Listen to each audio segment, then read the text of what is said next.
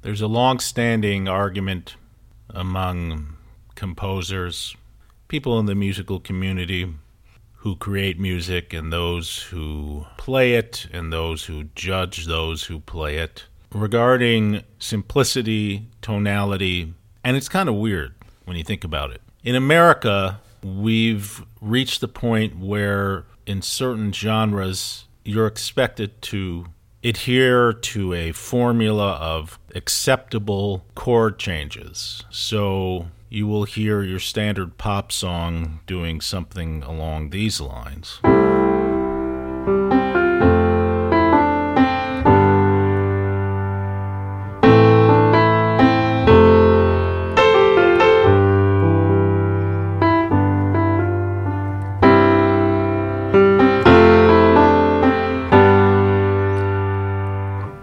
And so on. Now, that's what's called basic harmony, a basic chord progression that's been around for hundreds of years, if not longer. And there's nothing wrong with it. What's wrong is many of the creators of, say, modern pop and other styles believe this to be innovative or expressing something new. Now, let me just say that using a simple chord progression like that does not eliminate the possibility of newness. Maybe the lyrics are so fundamentally different and powerful that it doesn't matter. Maybe the play of the chord progression and the lyrics and the melody is such that even if it's an ultra simple progression like that, it fundamentally does something innovative and exciting and progressive and whatever you want to call it. It could be the lyrics, it could be the setting, the orchestration,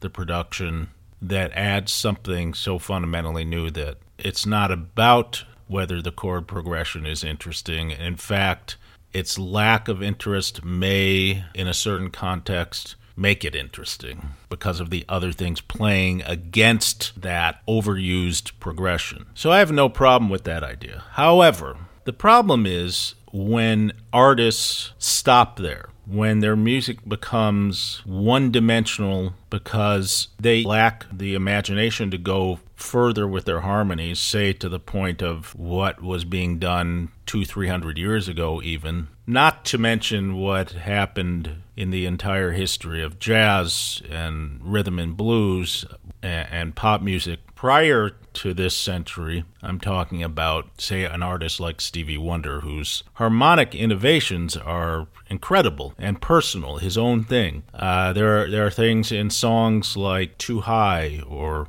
many others that are just phenomenal and far-reaching. But in modern pop, and I have to say particularly in white modern pop, meaning music made by white people, there's a almost willful ignorance. Let's make something as simple and stupid as possible because that's all teenagers or preteens can handle, or adults for that matter. And this gets to a fundamental problem with the music industry, the way it's set up, the way people listen to music. They're afraid of change, of real progression, of real human emotions that go beyond those that simply satisfy you in the moment, that challenge you. So when I play something like I just played, which has barely any normal harmonic movement, it may sound alien to most people. We're just not used to it anymore. Whereas it seems like in the great days of jazz, 40s, 50s, 60s, there was an acceptance of innovation in harmony, rhythm, and so on. Same goes with pop music in the 60s and 70s. A great deal of harmonic inventiveness all over the place. And some of it wasn't necessarily great music, but there was a willingness to push boundaries in those musical areas that there seems to be lacking now. People are playing it safe, they're afraid, they're more conservative. So if I do something like this,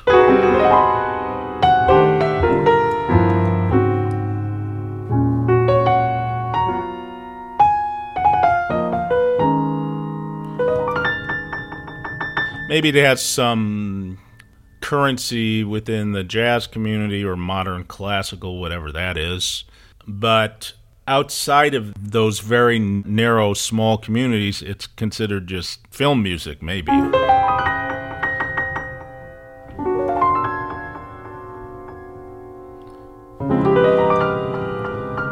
Now, to me, these little chords, these arpeggios that I'm playing, are quite beautiful.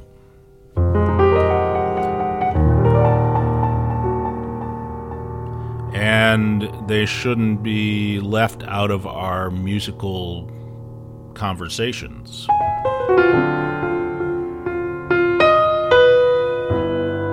Nor should the simple progressions within that context.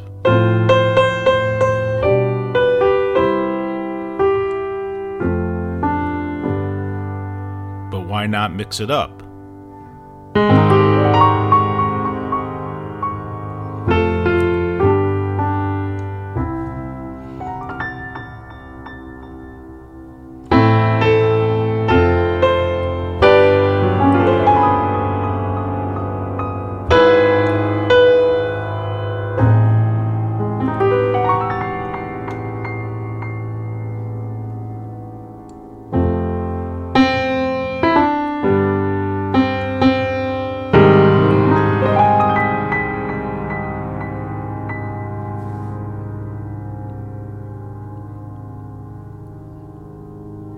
I mean, what are we afraid of?